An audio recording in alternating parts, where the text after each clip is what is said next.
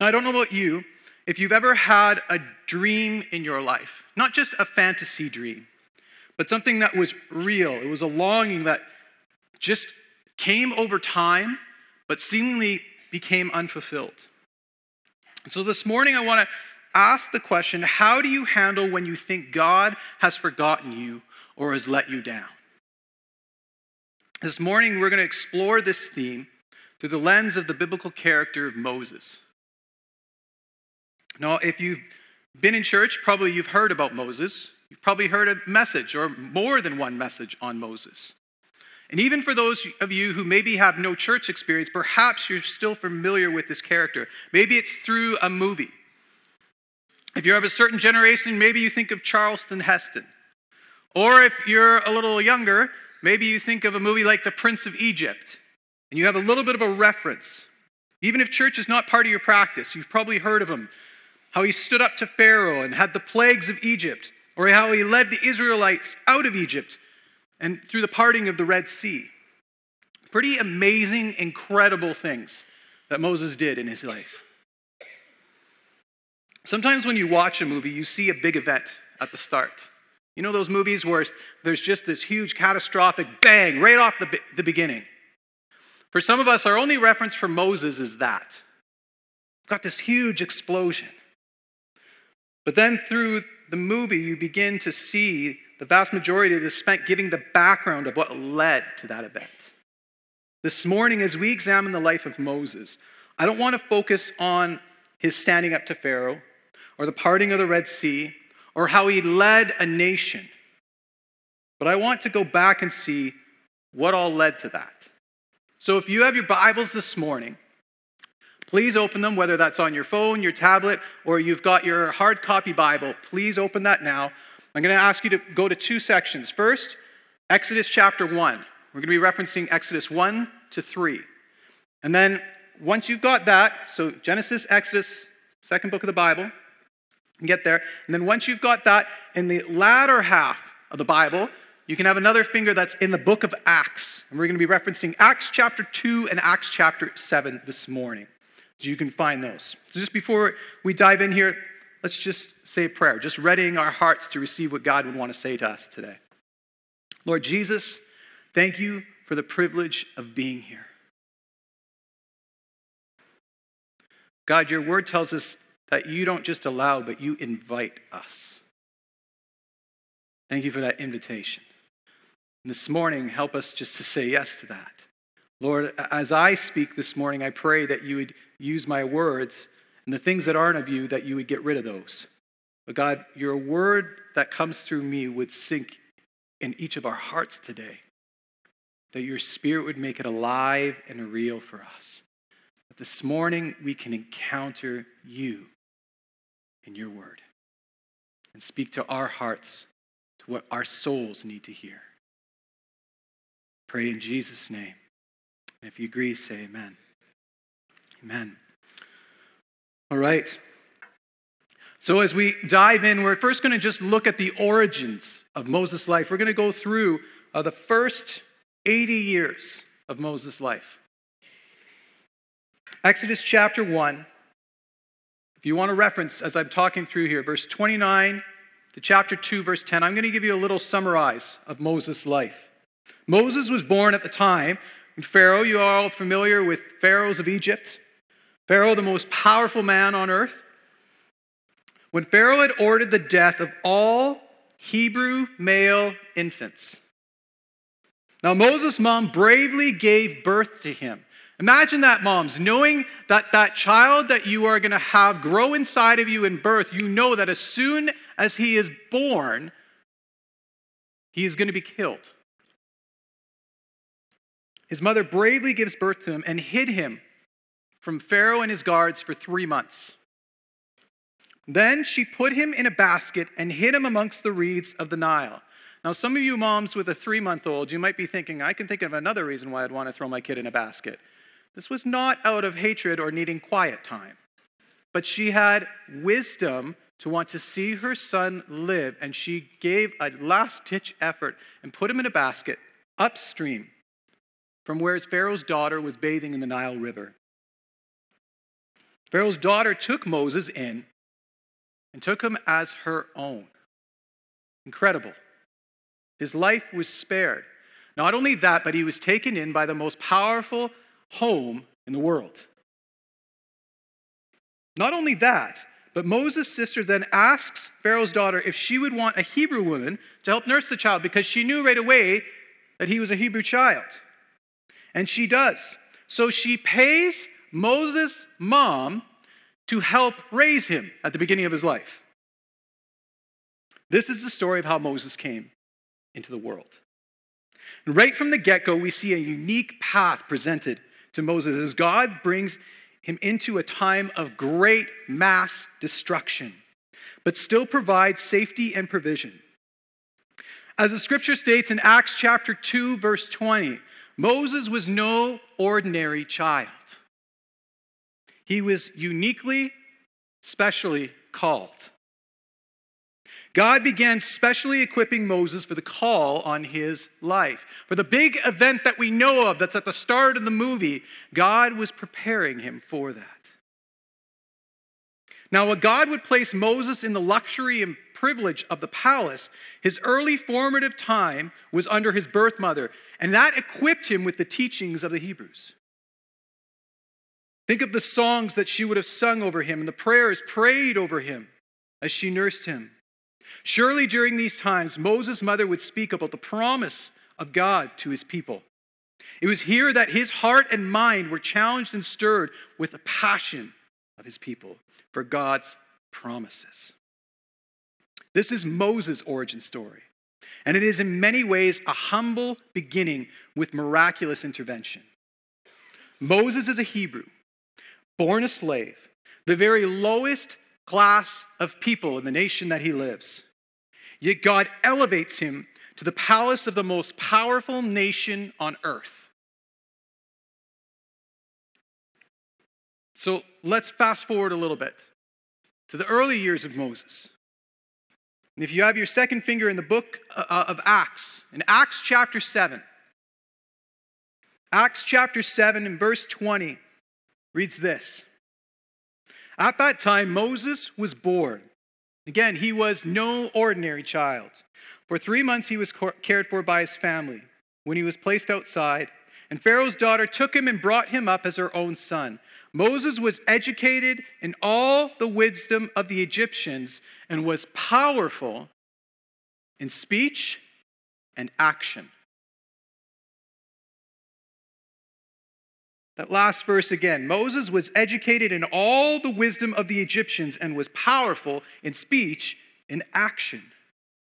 Now, historians tell us that by the age of 30, Moses had led the Egyptian army to a huge victory over the Ethiopians. As these verses state, Moses was educated. As an adopted member of the royal family, he would have received the very best education Egypt had to offer. And Egypt had the best education to offer in the world.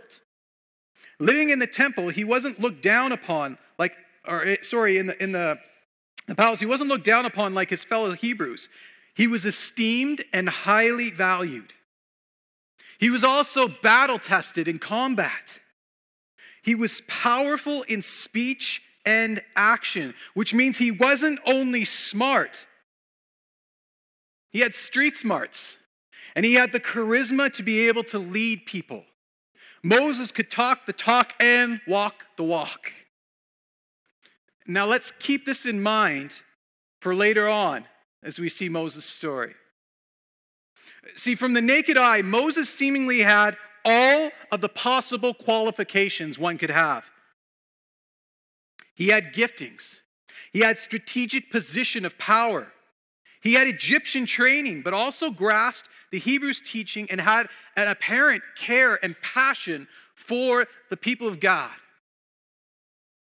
Since Joseph, no Hebrew had seemingly been more prepared to liberate his people. Yet there was still something in Moses' way. Something in Moses' way that kept him from what God was wanting to do. It was Moses himself. Reading on in Acts 7, picking up back to verse 23, the next verse, It says this, when Moses was 40 years old, he decided to visit his own people, the Israelites. He saw one of them being mistreated by an Egyptian, so he went to his defense and avenged him by killing the Egyptian. Moses thought that his own people would realize that God was using him to rescue them, but they did not. The next day, Moses came upon two Israelites who were fighting. He tried to reconcile them by saying, "Men, you are brothers. Why do you want to hurt each other?" But the man who was mistreating the other pushed Moses aside and said, "Who made you ruler and judge over us? Are you thinking of killing me as you killed the Egyptian today or yesterday?" When Moses heard this, he fled to Midian, where he settled as a foreigner and had 2 sons. I want us just to spend a moment and look at this a little closer. Verse 23, when Moses was 40 years old, who decided? Those of you who have your Bibles open. When Moses was 40 years old, who decided? He decided. Not God told, not God decided. Moses decided to visit his own people. See, Moses had it all together. The seeds of those early years. He was called to lead his people. He knew that there was a special call on his life. From his very birth, he was no ordinary child. But the time and place for him to lead had not yet been received. And so he imposed his own will. Through those verses, he decided. So he went and defended and avenged. Because Moses thought that it was to be done. And he tried to reconcile. And then he fled. Some of us in our lives, we've received words from God before. You've received promises that God's spoken to you specifically, that you believed wholeheartedly, but have not had the patience to wait for him to bring about. Philippians 1:6 says, "He who began a good work in you will be faithful to complete it in Christ Jesus." Moses at this time was 40 years old. By today's standards, not a young man. I'm sure he felt he was more than ready for his time. I'm 37 years old. I don't feel like a young man anymore. When I wake up in the morning, I make noises when I get out of bed. I'm so excited. I can't wait. I'm sure he felt he was more than ready. And I'm sure there's many people around him who kept telling him how he was. But God didn't say he was. Have you ever in your life gone into something too soon? I know I probably wouldn't, to look at me, you wouldn't think this, but I played basketball when I was growing up. All 5'10" of me, which is really 5'9", but you round up if it's more than exactly 5'9". But I remember the very first year I played school basketball, I was the youngest kid on the team. There was only 2 of us. But for some reason, I'd never played before, but I just decided I was going to play. So I tried out for the team, and somehow I made it. And I sucked. Thank you. I don't know how to take that. But I played the entire year. I scored 2 baskets the entire season and playoffs. And I'm going to be honest with you, both of them complete flukes. Like, I was not trying to do that shot. Completely fluke. I was horrible because I was not actually ready to play it. I'd never tried. By the next year, when I actually had a year of playing with my friends, of trying, I was the second best player on the team. I scored the second most points because I actually knew I was more prepared and I was ready. We probably all, whether in our own lives or in the lives of those close to us, have seen the effects of people who get thrust into things too soon. We all know the tragic stories of child celebrities who suddenly get fame, fortune at young ages, and by the time they even hit adulthood, their lives are destroyed. Moses wasn't ready yet. He was sure that he was. He was 40 years old. He wasn't a child anymore. But Moses wasn't ready. You see, Moses was committed to the task God had for him. He was committed to leading the Israelites to freedom from the Egyptians, but he was not at this time committed to God's call. Moses felt a burden for his people. He clearly knew from a young age he was a Hebrew. He knew the plight of his people and probably had inklings of God's call on him to help free his people, yet the specifics of God's call, the waiting on his voice for specific instruction, was not part of Moses' life at this point. See, he had a glimpse of purpose, but he had no personal connection to the voice of instruction. And to this point in his story, we see no personal encounter with God. Moses was lured by the temptation of purpose. Many of us struggle with that. We are lured by the temptation of purpose, a lust for accomplishment. And this can lead us to try to do things by our own hands. Yet as Moses reaches out to make things happen, it backfires on him, and a man dies at his hands. Then Moses tries to cover it up, which is funny. That just seems to be the nature that we have, is when things don't work out and mess up, we either run or we try to hide it. In Exodus 2:12, we see that Moses tried to hide the body of an Egyptian he killed, and then later saw a couple of the Hebrews fighting and again chose to step in. The man said, "Who made you ruler and judge over us? Are you thinking of killing me as you killed the Egyptian?" Then Moses was afraid and thought, "What I did must have become known." And when Pharaoh heard of this, he tried to kill Moses, but Moses fled from Pharaoh and went to live in Midian, where he sat down by a well. Here's what I want you and I to pull from this part of Moses' story this morning. It is one thing to pursue what you think God wants. It's another thing to pursue God. I'm going to say that again. It's one thing to pursue what you think God wants, and it's another thing to pursue God, to do it His way and in His time by the leading of His Spirit. Think of Moses, the frustration and confusion. Why isn't this working? I'm doing what I'm supposed to do. I was told I'm the one who is going to liberate my people. I was specially gifted. I was uniquely positioned. Have you ever experienced this in your life? Where God's given you a glimpse of something, but you get frustrated as you attempt to walk towards it, and it elusively seems to be constantly outside of your reach. The more you try, the more it seems like it was never meant to be. For a follower of Jesus, goals and ambitions not humbly bathed and waited on end up becoming a consuming idol that produce nothing but emptiness and destruction. You see, there is no shortcut. The big things that God has put on your heart, the things that you feel passion for, that you feel like God has uniquely called you to, can really only be done through Him. If we want to, as the scriptures say, live in the Spirit, we need to daily walk in the Spirit.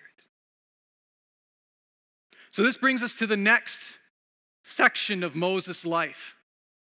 We simply call the wilderness. Moses' secret is found out, and fear and shame take over, and Moses flees Egypt for the desert. And he comes to the land of the Midianites. Now, the Midianites were relatives of the Jews. And here he meets his wife and begins to work for his father-in-law. What man doesn't dream of that? Go from the palace to living at my father-in-law's place and working for him. It's the goal of every man. Moses had a great resume, but he was missing the most important piece: an obedient spirit.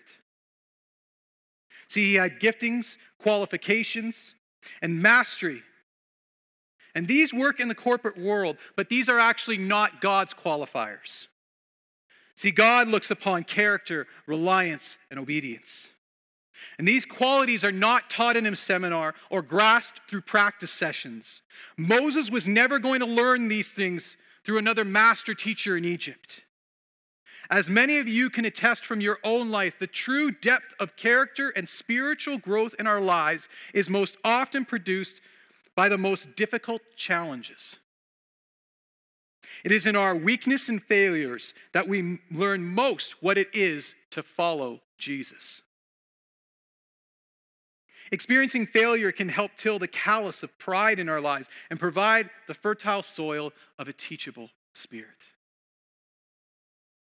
As the Psalms say, a broken spirit and a contrite heart you will not deny, O God. A teachable spirit is the key to who God appoints to great responsibility in his kingdom. This teachability does not happen in palaces or on platforms with the lights shining bright, but rather these teachings come in silent hills when no one is watching. Character that God desires is not produced in seconds or minutes. It takes years of constant life pressure and faithfulness. You see, Moses was still gifted, and he was still special and called. But God called him at the age of 40 to begin his training for the special call of God on his life.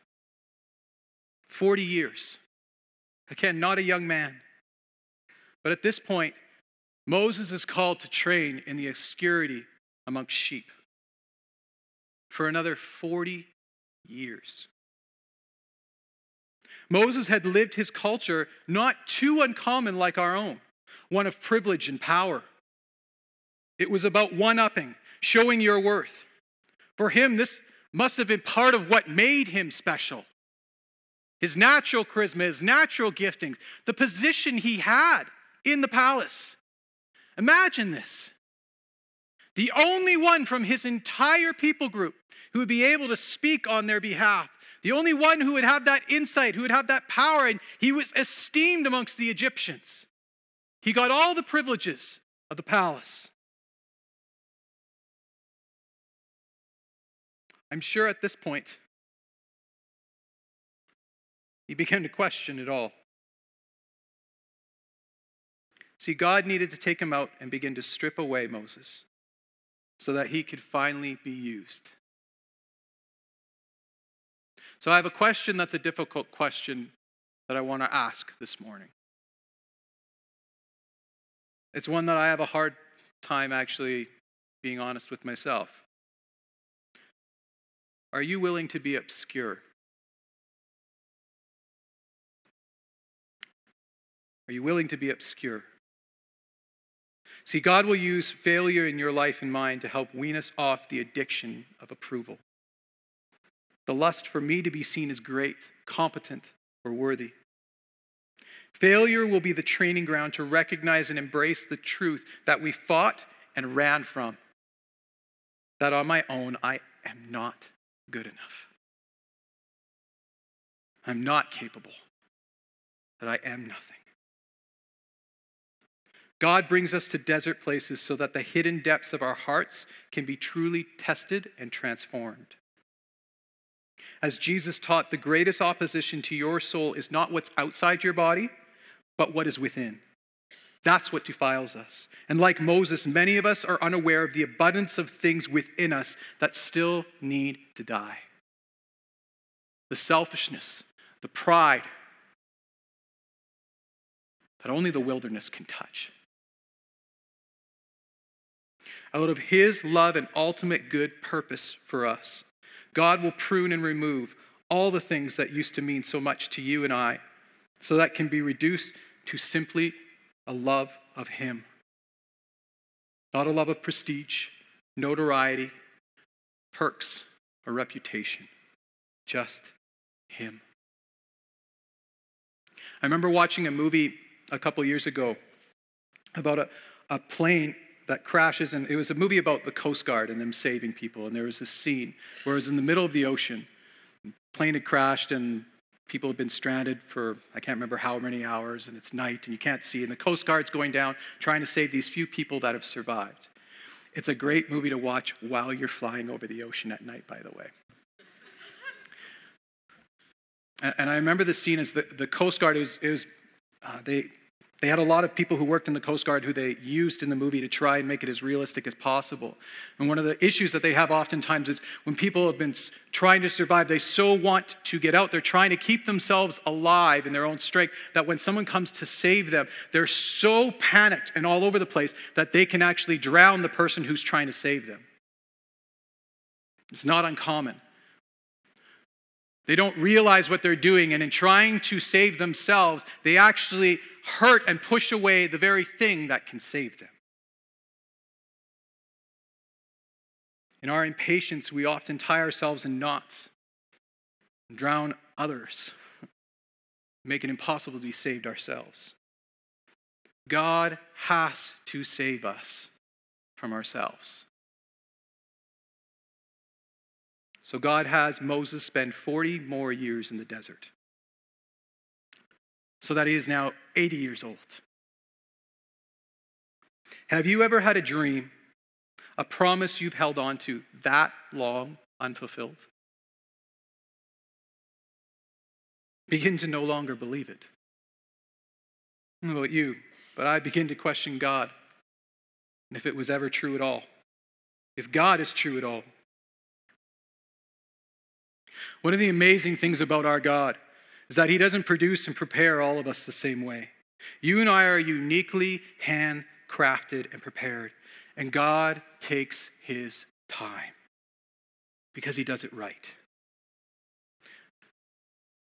Theologian Warren Wiersbe says this: Moses' 40 years of waiting and working prepared him for a lifetime of faithful ministry. God doesn't lay his hands suddenly on his servants, but takes time to equip them for their work. God's delays aren't evidence of unconcern, for he hears our groans, sees our plights, feels our sorrows, and remembers his covenant. Churches and you to you, covenant is agreement. The Old Testament, when they do a covenant, what they would do is this: they would take an animal and they would literally take it and split it in half into two sections. And then the two people would hold hands and they'd walk in between the two halves of the animal. Essentially saying, if you or I do not keep up our end of the agreement we make, may this, what happened to this animal, happen to me. God's covenant, his promise with his people. What he has promised, he will perform. For he never breaks his covenant with his people. When the right time comes, God immediately goes to work. For some of you today, are you in the desert right now? Are you at a point of waiting on God to fulfill a promise? Maybe even a promise he spoke on your heart years ago. Has God been molding and teaching you in the lab of obscurity? A natural part of created order is that often for new life to be birthed, death must be experienced. For our farmers this morning, when you plant a seed, the seed must first die before it can give life to a new plant. It's part of nature. And in order for some of the new life that God has for you to be birthed, something in you also needs to die. What is it in you that needs to die to give birth to the new God has for you? Finally, this morning, I want to quickly get back to our original scene and the fulfillment of the promise of God in Moses' life. After an additional 40 years of living among sheep in obscurity, you can imagine how Moses has changed. His life and his values are no longer in Egypt. He is married. He's had children. Newsflash, if you don't know, that changes your life a little bit. He's worked a new career and developed a new, different set of skills. At 80 years old, he no longer lusts to compete for the power and prestige of Egypt. 40 years of learning not how to be the big dog with the best resume, the one who can achieve by his own charisma and special ability. He works a blue-collar job, is unknown and unheralded. And here, at this point, what some may see as the lowest point is the key when God finally says he's ready. And at this point, we see him encounter God. I am. Your Bibles, Exodus chapter 3. Now Moses was tending the flock of Jethro, his father-in-law, the priest of Midian. And he led the flock to the far side of the wilderness and came to Horeb, the mountain of God. There the angel of the Lord appeared to him in flames of fire from within a bush. And Moses saw that though the bush was on fire, it did not burn up. So Moses thought, I will go over and see this strange sight, why the bush does not burn up. When the Lord saw that he had gone over to look, God called to him from within the bush, Moses, Moses. And Moses said, Here I am. Do not come any closer, God said. Take off your sandals, for the place where you are standing is holy ground. Holy, meaning set apart. Then he said, I am the God of your father, the God of Abraham, the God of Isaac, and the God of Jacob. At this, Moses hid his face because he was afraid to look at God. It's here that for the first time we see Moses encounter not the teaching of God, the teaching of God's people, but the very voice and presence of God. And let me tell you, if you don't know yet, there's a big difference between the two. The first time you hear the voice of God speak to you, the first time God speaks directly, whether that's he speaks through an audible voice, he speaks through a still small voice within the depths of your spirit, or he speaks through his word, suddenly not just words on a page, but something that comes to life within you. When God speaks to you, something changes. And here we see the response of Moses. No longer brash and arrogant. The desert has changed this man. And we see there at this, Moses hid his face. He hid his face. Exodus 3 and verse 10. So now go, God says to Moses, I am sending you to Pharaoh to bring my people, the Israelites, out of Egypt. But Moses said to God, who am I that I should go to Pharaoh and bring the Israelites out of Egypt? What a stark change in attitude from Moses. Who am I? Who am I? I am the one who's received the best teachings from the best universities in Egypt. The one who is mighty in word and deed, revered, respected, powerful, uniquely gifted and positioned. No. See, the years of obscurity have humbled Moses. We go on in verse 13. Moses said to God, suppose I go to the Israelites and say to them, the God of your fathers has sent me to you. Then they ask me, what is his name? Then what shall I tell them? God said to Moses, I am who I am.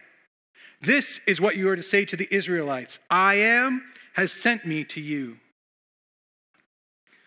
This mighty man, mighty in word and deed, a man of natural great charisma, not even sure what to speak or what to say. In fact, in Exodus 4:1, Moses goes on in this conversation with God to show his own lack of confidence in himself by asking God, what if they don't believe or they don't listen to me? In verse 10 of that same chapter, Moses says, pardon your servant, Lord, I have never been eloquent. This man who is mighty in word and deed, I have never been eloquent.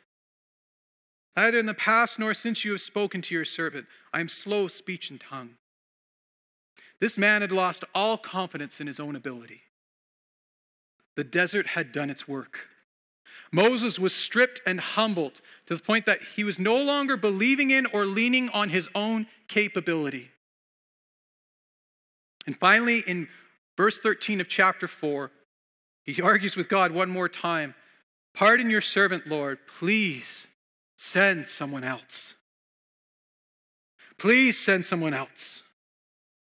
You've got the wrong guy. I'm not capable.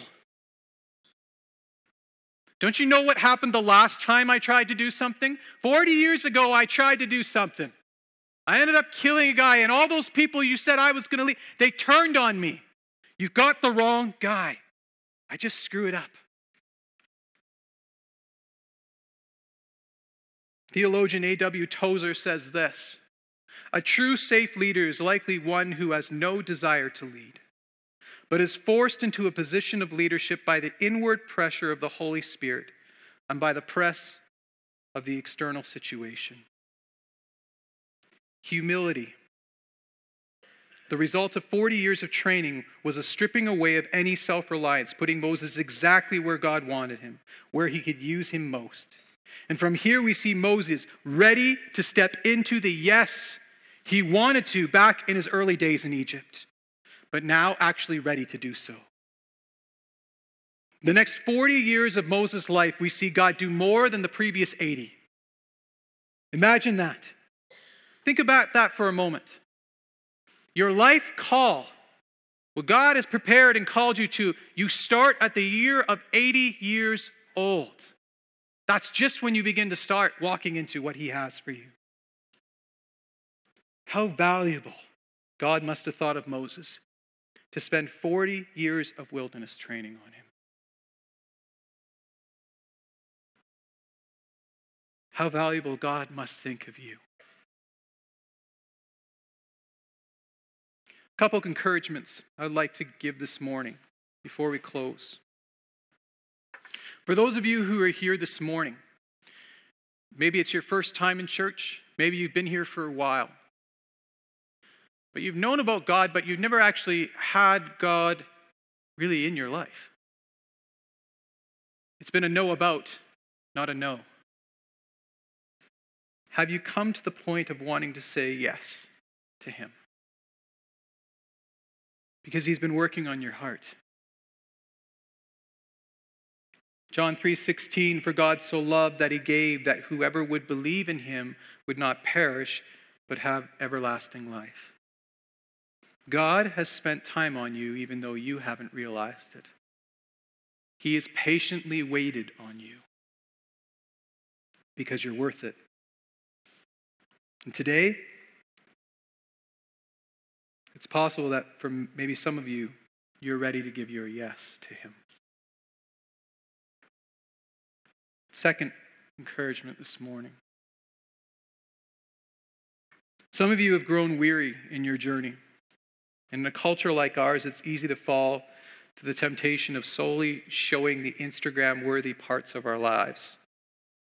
We want the things we want to be known. Can we as a church, as a family of God, take time to meet with, embrace, and encourage the deserts in our lives? Not just the pretty stuff that we think everybody will cheer and applaud us for. What's your desert today? Is it health? Is it failure? Financially, things falling apart? Work-wise, what you found your identity and your worth in is no longer doing it? Is it a moral failure that you're paying the repercussions for and in a situation you never thought you would find yourself in? Is it unlived expectations? Things you thought would be, but for some reason never have been? I want to pray for you this morning. And pray not that God will just take you out of it, but through it. Not just that God will take the pain away.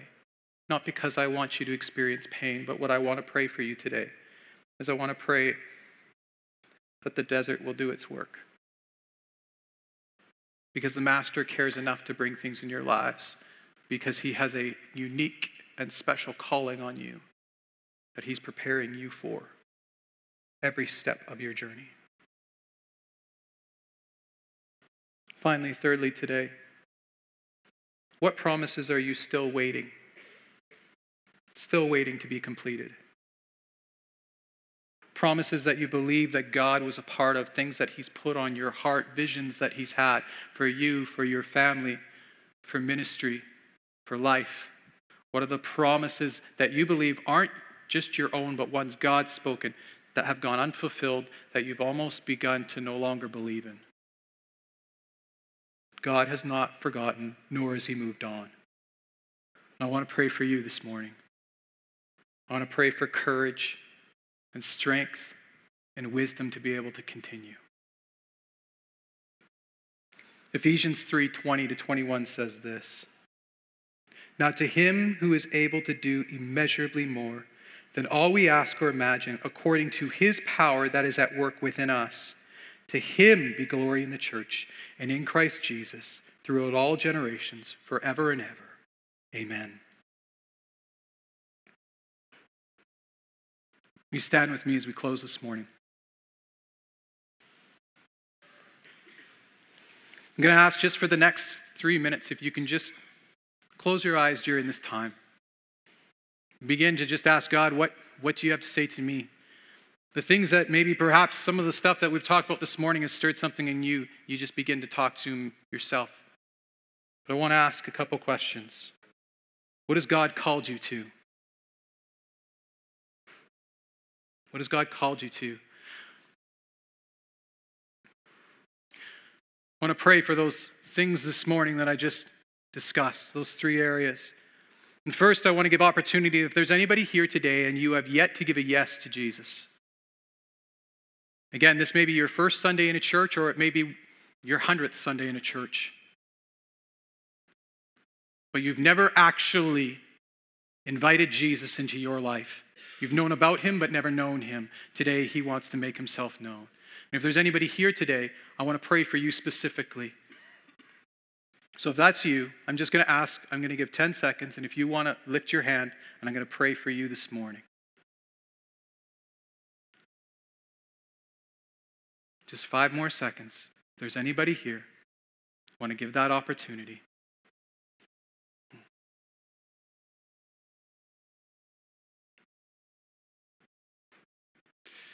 Lord Jesus, for those of us who have yet to know you, may today be the day.